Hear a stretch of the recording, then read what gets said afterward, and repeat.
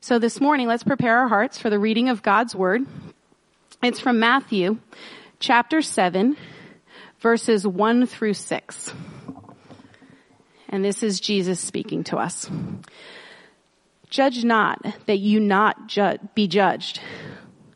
For with the judgment you pronounce, you will be judged. And with the measure you use, it will be measured to you.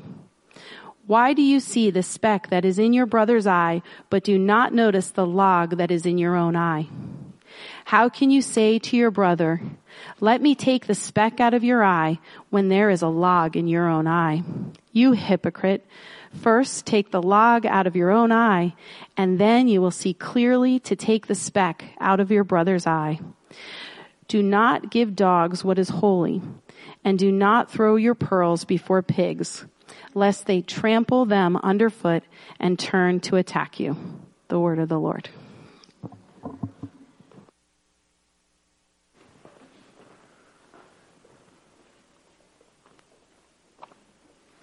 Good morning. Looks like we have a little bit of a larger group today. That's good to see. I was told to make sure I look at my clock so I don't go over an hour and a half. Little joke. All right. I mentioned to you last week on that message that it was really more as much towards myself as it was towards anyone else, and I certainly think that's true of this one as well. It strikes me that this whole problem of judging people is one of our most common failings, and certainly the more things get difficult in our country, certainly the easier it is to do. So I thought it might be appropriate to say a few things about this issue of judging people. I think that it is one of our most common failings, and I think we're all guilty of it at one time or another. I certainly know that I am. And the harder things get, the easier it is to judge. And so much of the turmoil that goes on this issue really comes down to this. People are judging one another, and they're doing it with little or no basis at all. So the subject passage, which of course is from the Sermon on the Mount, I think is often misunderstood. I observe that people seem to come to quick assumptions about it, but I suggest there's more to it than that. The first thing that we ought to ask is what is meant by the words to judge. And the second thing to ask is what the Lord meant when he said that we would be judged in the same way that we judged others. Now, the Greek word which is translated judge in this context is the word krino.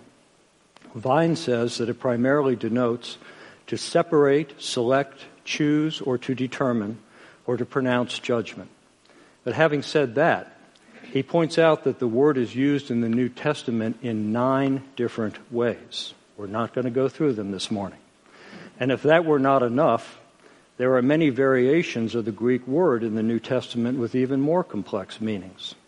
But the thing that strikes me the most about the meaning of the word judge in this context is that it contains a kind of dismissal.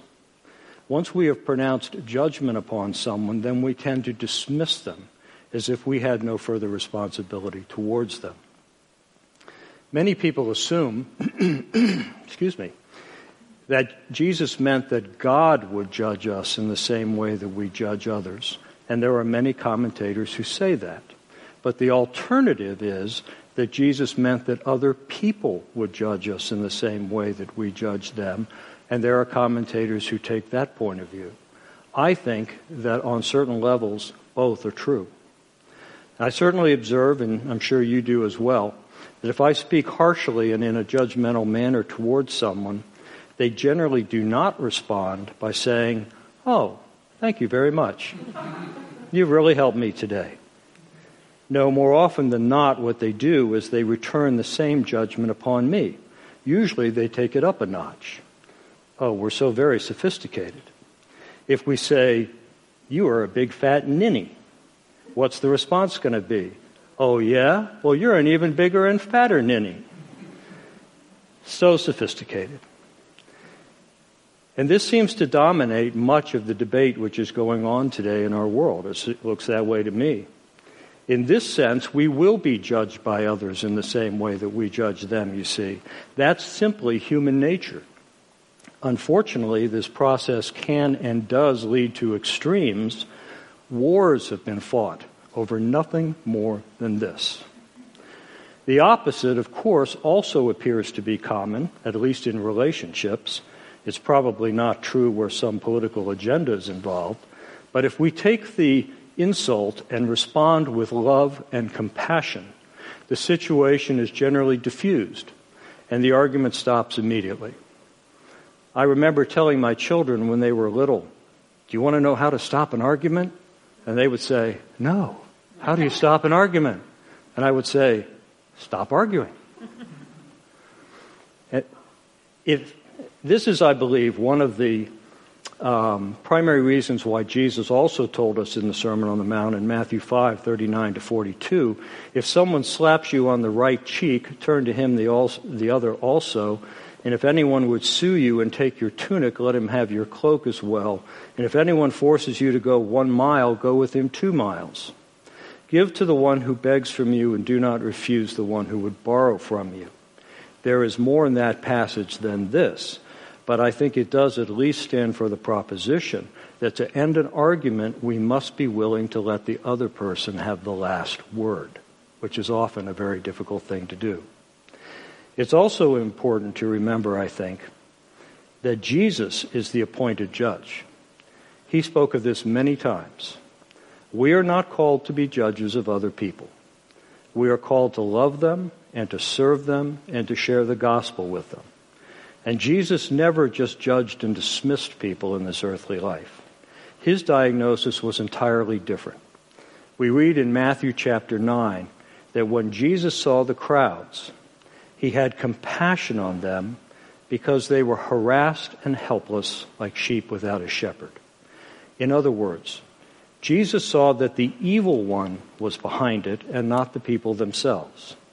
It is the evil one who deceives people into believing all kinds of monstrous things. And Jesus also said, "Those who are well have no need of a physician, but those who are sick. So go and learn what this means. I desire mercy and not sacrifice. For I came not to call the righteous, but to call sinners." So the Lord also saw people as being sick and needing healing. Now, when it comes to the question of how God judges us, that is more interesting. But before we look at what Scripture says about it, let's consider what judgment actually is. Most people, because most people don't spend their lives in courtrooms, don't seem to understand what judgment is all about. We in the judicial system take the issue of judgment extremely seriously. There are 2 separate elements of judgment. The first is the determination of the facts. This is why we try cases so carefully. It's primarily an attempt to determine what the facts are. And it's why the rules of evidence are so complex and the presentation of evidence is so difficult. It's why many witnesses are called and why they are carefully cross-examined. It is a slow and tedious process. It is not like you see on television. It isn't over in an hour. It can take days and often does. That means that the judge at the conclusion literally says, that is to say, he makes a finding of fact, which means that he literally says, based upon the evidence which I have heard today, I find the following facts to be true. And then he carefully lists what those facts are. Note that this finding of fact is based upon the evidence which is actually presented. Nobody thinks that all possible evidence has ever been presented. It never is. It never can be. Judges and juries don't have the ability to determine ultimate truth. All they can do is rule the best they can on what evidence has been before them. And if this is true, how ridiculous it is when we make snap judgments. We tend to make them upon almost no evidence whatsoever. That is what we by nature tend to do. The second element of judgment is the application of law to the findings of fact. That is, what is the law as it relates both to the evidence presented and the elements of the case which the law says must be considered by the judge. And the arguments and the interpretations of what the law is are often as difficult or more difficult than determining what the facts are. So again, why do we jump to conclusions about facts, but also jump to conclusions that we even know what the law is? Yet we do it so often, and we do it so easily. It should be clear to us, and I hope that it is, that God and only God is capable of knowing what the facts really are. And God and only God knows exactly what the law really is. We don't. This is why Jesus said so very categorically, don't do it. Just don't do it. Don't judge other people. People are incredibly complex. Just look at yourself. We believe and do contradictory things all the time. Our motives are extremely complex and are based upon unique life experiences. And we are constantly changing. We are not what we were yesterday, and we were not what we will be tomorrow. Only God knows all of this about any one of us, or any political or historical figure, or anyone we come in contact with during the course of the day. As for us, it's a question of how we will look upon people. Will we look at them with a judgmental and dismissive attitude, or will we have the spiritual insight to see that they are harassed and helpless like sheep without a shepherd? Dietrich Bonhoeffer said, "We must learn to regard people less in light of what they do or omit to do, and more in the light of what they suffer." There are many types of suffering, and often we do bring it upon ourselves. But that does not mean that the suffering is not real. If we are going to have the kind of love and compassion which Jesus demonstrated for us, then it is the suffering we should respond to, and not the wrong or stupid things which people say or do. Jesus said that what we should be doing is looking at the log in our own eyes. Now please notice that he speaks first of noticing the log, and only then does he speak of removing it. So first we must be able to see reality. We must actually notice the things that are wrong in our own lives. Now what does that mean? Does it mean that we're really that much worse? No, I don't think so. It means that this should be the way we think. It should be our attitude. We should think, "Oh God, I have this great log in my eye. I know I cannot possibly judge anyone else over anything. Let me look squarely at the log in my own eye. That will take a lifetime to try to deal with." And you look at the words that Jesus said about anyone who does not have that attitude. He said, "You hypocrite." Wow, that's tough language. And all of us, I think, should hear this as if it were spoken directly to us.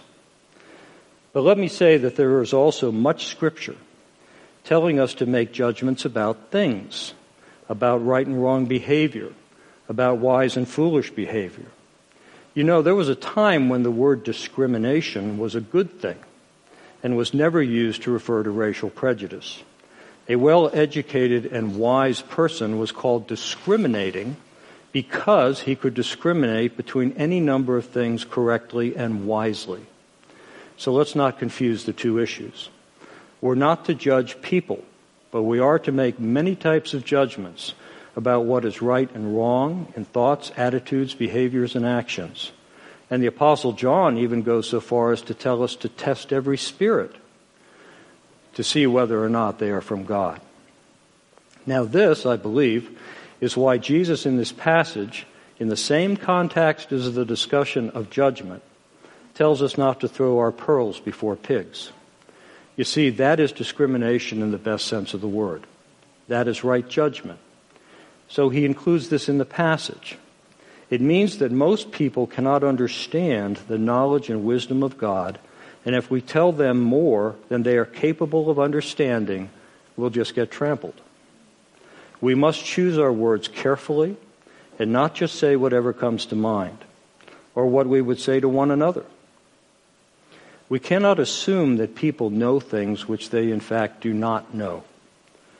Also, Scripture teaches us that people are blind and under the influence of the evil one and his lies, unless and until God opens their eyes and reveals the truth to them. A principle which I think is important is this: only tell someone what they are receptive enough to hear, and that might not be very much. Anything more than that will just be trampled. You see, whenever we judge the person, as I said, we are dismissing them. We are saying, I find you to be a so-and-so, and therefore I have nothing to do with you. How is that consistent with our call to love our neighbors as ourselves? Now, there are two entirely different types of judgment by God. The first is the great and terrible day of the Lord, when he will return and separate the saved from the unsaved. I say great and terrible because that is what it will be. But that's not what I want to talk about. Instead, let's consider briefly the other kind of judgment, and that is the judgment of believers. Many think that there is no such thing, but there is. However, it's a totally different type of judgment. It does not involve condemnation or punishment because, as we know, Jesus paid the price for us. It's more of a discrimination, perhaps, than it is a judgment. It's more of an evaluation. A significant number of people who have had near-death experiences, people in different times and places who could not have known what each other had said, have described a scene before they actually entered heaven itself, in which Jesus himself, sensitively and compassionately but pointedly, went over everything they ever did in their lives. This reminds me of the woman at the well and how Jesus told her everything she had ever done. I don't know if there's any accuracy to that picture or not, but I do know that Scripture says we will be judged in some sense. Consider this verse from 1 Peter chapter 1, verse 17. Listen to these words. And remember that they were written to believers. And if you call on him as Father, who judges impartially according to one's deeds, conduct yourselves with fear during the time of your exile. The phrase, the time of your exile, refers to our time here on earth. But it seems clear that Peter is speaking of a judgment which occurs after the time of our exile, in other words, in heaven. Peter tells us that it is according to our deeds, that is, what we have and have not done on earth, and he tells us it is impartial. He also tells us that it's the judgment of a father. Also, that it is a reason for us to conduct ourselves with fear at this time. This also reminds me of the story of the woman who was taken in the act of adultery and was about to be stoned. You recall that Jesus said, "Let he who is without sin throw the first stone," and that it was the oldest people who first dropped their stones and walked away in silence. And the older I get, the more I understand that. I tend not to remember the things that I did right. I assume there must have been some somewhere. But I remember all too clearly the things I've done wrong. And I'm not sure that I really look forward to hearing what the Lord has to tell me about them. It ought not to be surprising that the people who show up in angry mobs tend to be young people who think they know far more than they actually do. Now, I've heard many people say that when God saves us, he forgets our sins.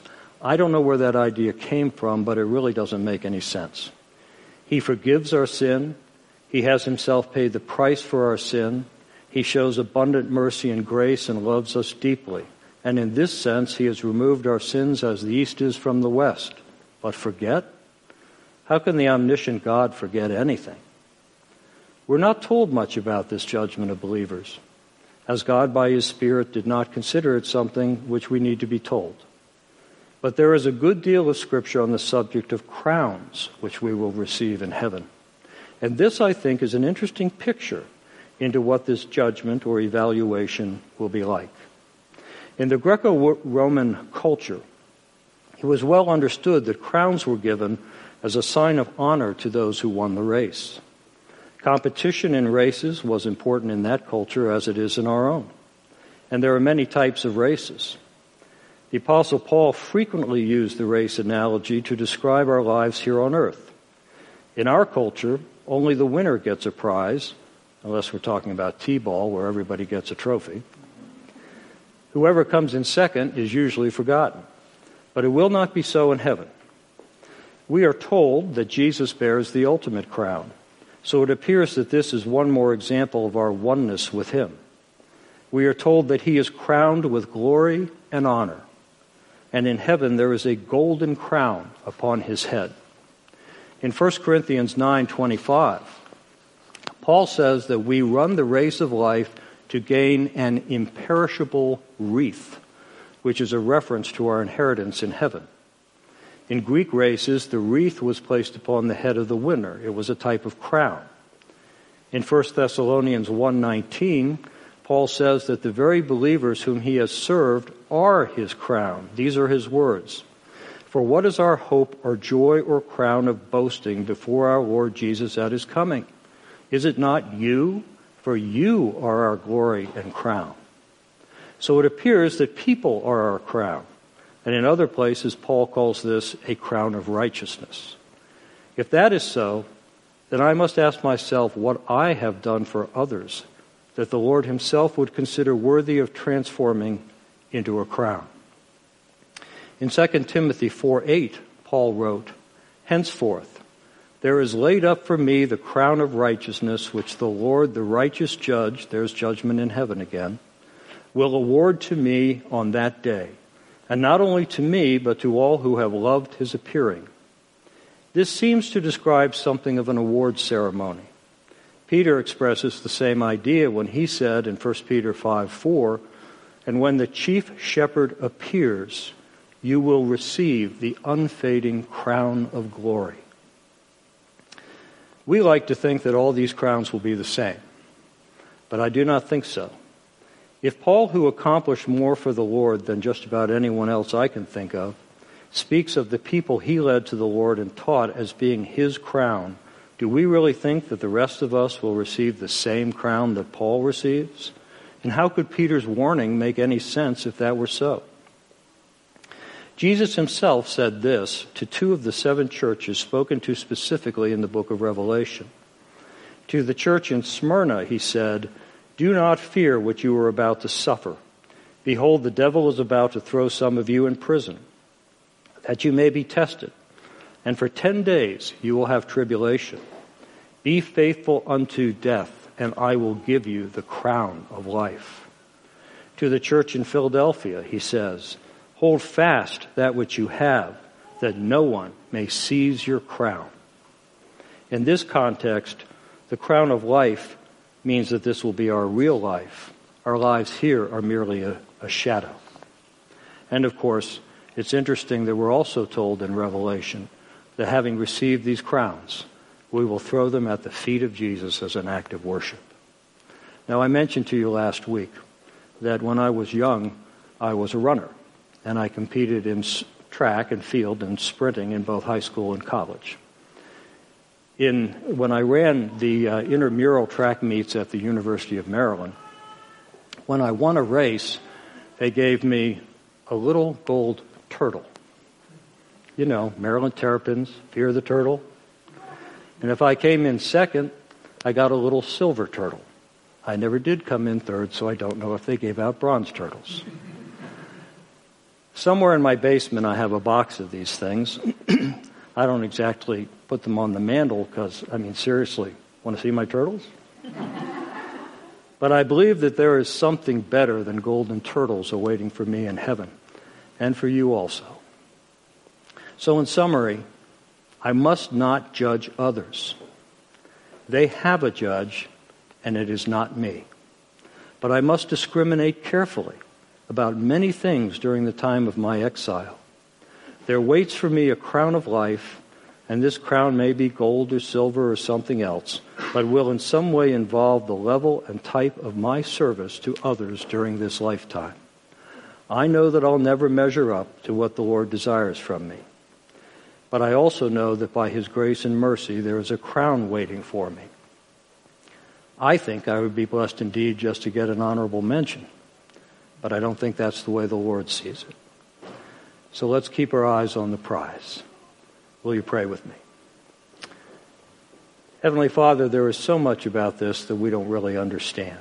We do understand that you tell us categorically not to judge other people. You tell us to love other people. You tell us to see them correctly as people who are harassed by the evil one, and to respond to them with love and compassion and with testimony to your gospel. You also tell us that you care deeply about the lives that we live here on this earth, and that you will take all of that into account when we appear before you. You tell us that you will award to us crowns because we are your saints. We are your children. We are the ones for whom you died. We are the ones that you have graciously bestowed your mercy and your grace upon us. Yet, Lord, let us think only of how we may honor you by the lives that we live, so that when you look at us, you will see that we have been faithful servants. In Jesus' name, amen.